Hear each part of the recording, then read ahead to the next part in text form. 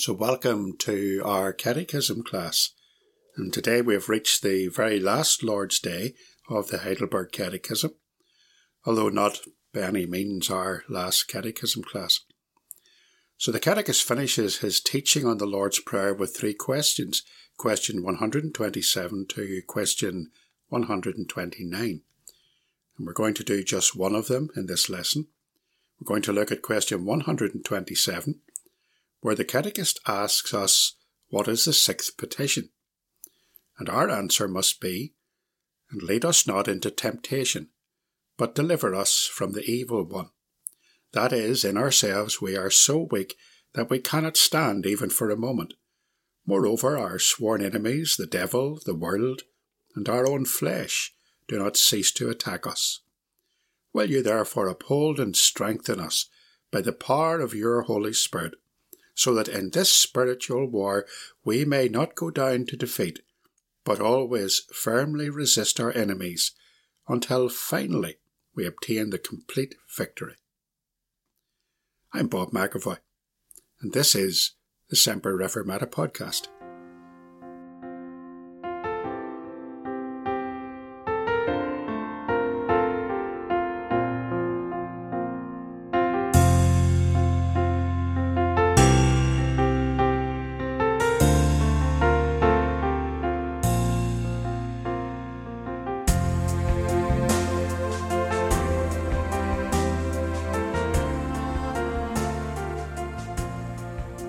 In Matthew chapter 6 and verse 13, Jesus teaches us to pray.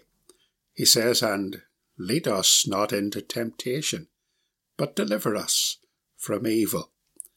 Now, I've always found the wording of that petition of the Lord's Prayer rather challenging. Here's a hard question.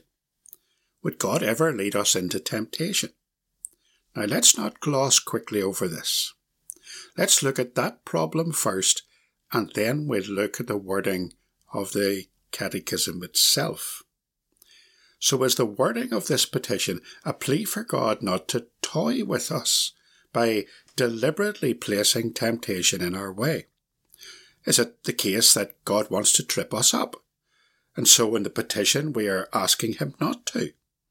Well, of course not. We know that God is not capricious. We know that he never changes. We know that he never wants us to stumble and fall. He wants to bring us all to heavenly glory. And that's abundantly clear right throughout the Scriptures. Yet there are two parts to this petition.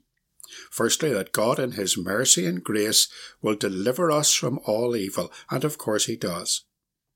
But yet at the same time, when we read this petition, we're conscious that he is sovereign. We're conscious that there is nothing that is outside his power and command, and the implication is that everything that happens to us, whether good or bad, is in some sense ordained by God. If you want biblical evidence of this, let's just take one text. Look at how Moses spoke about the way the Lord brought his people through the wilderness. It's found in Deuteronomy chapter 8 and verse 2 to 3. And you shall remember the whole way that the Lord your God has led you these 40 years in the wilderness, that he might humble you, testing you to know what was in your heart, whether you would keep his commandments or not. And he humbled you and let you hunger, and fed you with manna, which you did not know, nor did your fathers know, that he might make you know that man does not live by bread alone, but man lives by every word that comes from the mouth of the Lord. Some years ago I visited a Christian man in hospital. He was just 40 years of age and had a wife and a family and a farm and a lively faith in God. But he'd just been diagnosed with an aggressive cancer. He'd been told by the doctor to put his affairs in order. That day in the hospital I sat beside him, and I honestly confess that I didn't know what to say. I had no words to comfort him. Everything I wanted to say seemed to sound to me like I was feeding him with some kind of platitudes. I simply couldn't put myself in his shoes, couldn't bear to think about it. So I decided to be honest, and I admitted, I'm so sorry. I really just don't know what to say to you. His reply rightly was a mild rebuke. He said you could just say, as for God, his way is perfect. A few weeks later, he was in heaven with the Lord. I suppose if we have doubts about the sovereignty of God in our own lives, we should spend some time reading the book of Job. Perhaps we'd even reach the same conclusion that Job reached. For he said, even though he slay me, yet will I trust him. Job 13 and verse 15. Job had suffered greatly in a period of deep testing, and yet his faith in God had not wavered. But then again, while God ordains all of our ways, and while his way is always perfect, is he directly responsible for the temptation that's put in our way each and every day? Well, Martin Luther certainly didn't think so.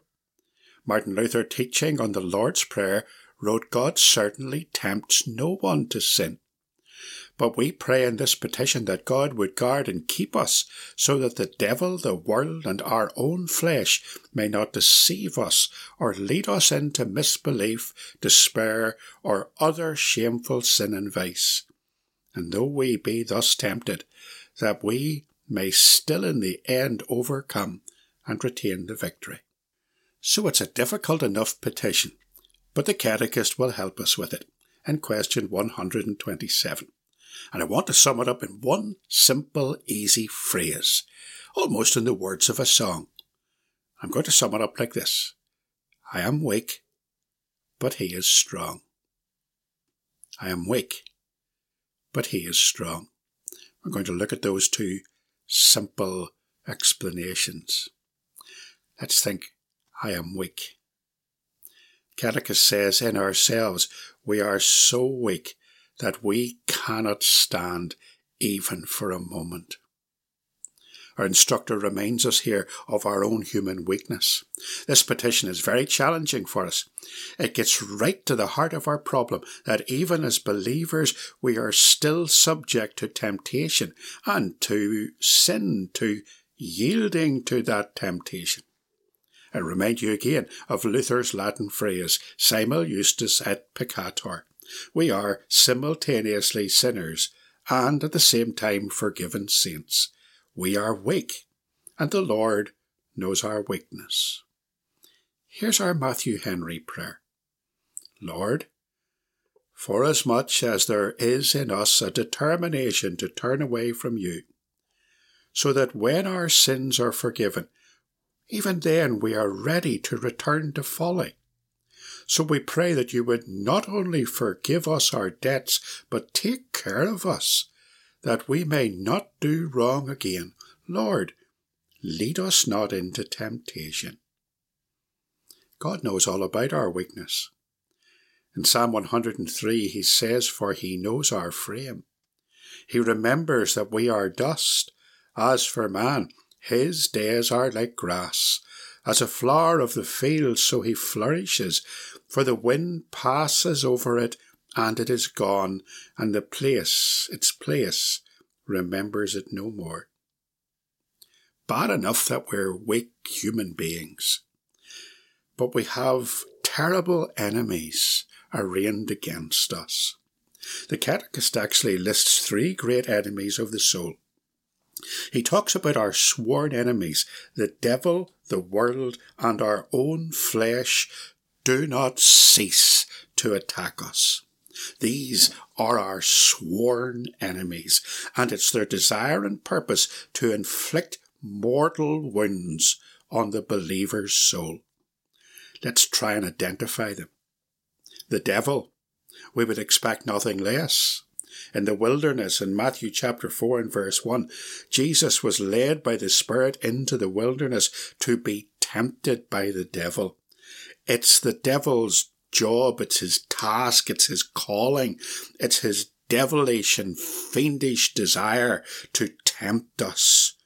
Now, like in the case of Job, sometimes God will allow the devil to test us, but he will not allow us to be tempted beyond what we can bear. In 1 Corinthians chapter 10 and verse 13, Paul writes, "No temptation has overtaken you that is not common to man. God is faithful, and he will not let you be tempted beyond your ability. But with the temptation, he will also provide the way of escape, that you may be able to endure it." Perhaps the devil attacks us when we least expect it, comes to us in guises we would scarcely recognise. Paul startles us when he tells us in 2 Corinthians 11 and verse 14 that Satan himself transforms himself into an angel of light. Imagine Satan being dressed in the attire of a light-bringing messenger. Brings to mind the fact that he might be disguised as a church minister, someone we think is feeding us from God's word, but is so distorting the Bible's message that he is actually doing the very work of the devil himself. And sometimes that messenger can seem so attractive. Perhaps he will have a lifestyle that would make us envious, have a charming personality and smile at us through shiny white teeth. But don't be deceived. Remember that in this passage Paul has been warning against false apostles. In 2 Corinthians 11 and verse 14. So we need to be exercising some spiritual discernment. The devil will tempt us. The world is our enemy. The world hates Christianity. Satan frequently uses the people of this world to further his aims, to trip Christians up.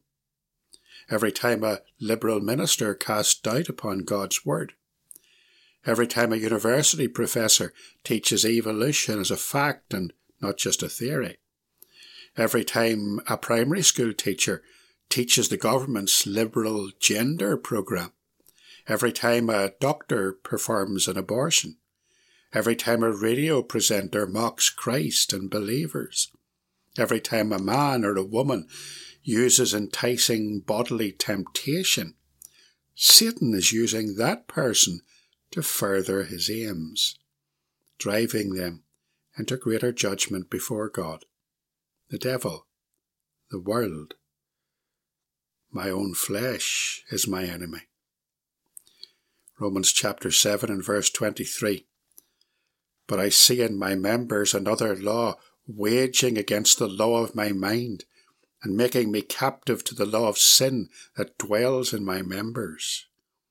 Galatians 5 and verse 17. For the desires of the flesh are against the Spirit, and the desires of the Spirit are against the flesh, for these are opposed to each other, to keep you from doing the things you want to do. Isn't the greatest danger to my soul my own heart? My heart which is deceitful, desperately wicked. And we're asking our Heavenly Father to lead us out of and away from temptation, to protect us from ourselves and from our own wicked, sinful hearts. Implied in the position is that when God leads us, we're safe, whereas when we follow our own lead, we go astray and we wander into dangerous ways. One American pastor wrote, "Nothing in the universe appears so deformed and odious as my own sinful heart. But as much as I discover about the deformity and the vileness of my heart, I know that God discovers 1,000 times more than I do, for he knows my heart altogether." So the Catechist makes the point that we are weak. In ourselves we are so weak that we cannot stand even for a moment. Our weakness is compounded by the terrible enemies that are arraigned against us, our sworn enemies, the devil, the world, my own flesh. And that's why we need to pray this prayer. And so we come to my second point. We are weak, but he is strong. Philippians chapter 4 and verse 13 is an oft-quoted verse. I can do all things through Christ, which strengtheneth me. We gain our strength from the Lord. So the Catechism says, "Will you therefore uphold and strengthen us by the power of your Holy Spirit, so that in this spiritual war we may not go down to defeat, but always firmly resist our enemies until we finally obtain the complete victory." So despite the fact that we're unable to resist temptation in our own strength, we are required to resist that temptation. We're required to stand firm, for we're engaged in a war. And Paul stresses this over and over again in his Armour of God passage in Ephesians chapter 6. Look at how many times he tells us in that chapter that we must stand. In Ephesians 6 and verse 11 to 14, "Put on the whole armour of God, that you may be able to stand against the wiles of the devil. For we do not wrestle against flesh and blood, but against principalities, against powers, against the rulers of the darkness of this age, against spiritual hosts of wickedness in the heavenly places. Therefore, take up the whole armour of God, that you may be able to withstand in the evil day, and having done all, to stand. Stand, therefore." But standing's hard, isn't it? Standing is relentless, grinding, hard work, yet we must take our stand, and we must remain standing throughout, and we must not fall. But thankfully, we have great resources, and the Catechism lists them for us in this answer. Of course, one of those resources is prayer itself. This petition is taught to us in the context of Christ's model prayer. "Watch and pray," he says in Matthew chapter 26 and verse 41. "Watch and pray that ye enter not into temptation, for the spirit indeed is willing, but the flesh is weak." We've got prayer as a resource. We've got the sustaining and keeping power of God. This is the right prayer to pray when times of temptation come along, to seek the help of the Lord, who is able to deliver us from evil and from the evil one, to simply ask the Lord to uphold us by his mighty power. The words of Deuteronomy chapter 33 and verse 26 to 28 are so relevant here. And there we find that great promise that the eternal God is your dwelling place, and underneath are the everlasting arms. So we have the resource of prayer. We have the resource of the sustaining and keeping power of God. And we have the indwelling Holy Spirit. Romans chapter 5 and verse 3 to 5. "We rejoice in our sufferings, knowing that suffering produces endurance. Endurance produces character. Character produces hope. And hope does not put us to shame, because God's love has been poured into our hearts through the Holy Spirit, who has been given unto us." Now it is only through the use of these great resources, through complete reliance on the Lord, that we are kept and that we do not go down into defeat. Instead, with God's help we overcome, and we gain the victory in Christ. As the Catechism says, "Always resist firmly our enemies until we finally obtain the complete victory." It is the final answer to this prayer, that in the future all our enemies will be defeated, and we will be victorious in Christ. So will we be rewarded for our trust in the Lord's preserving grace. On that day, our victory is complete. So we sum up this petition as a prayer. "I am weak, but thou art strong. Jesus, keep me from all wrong."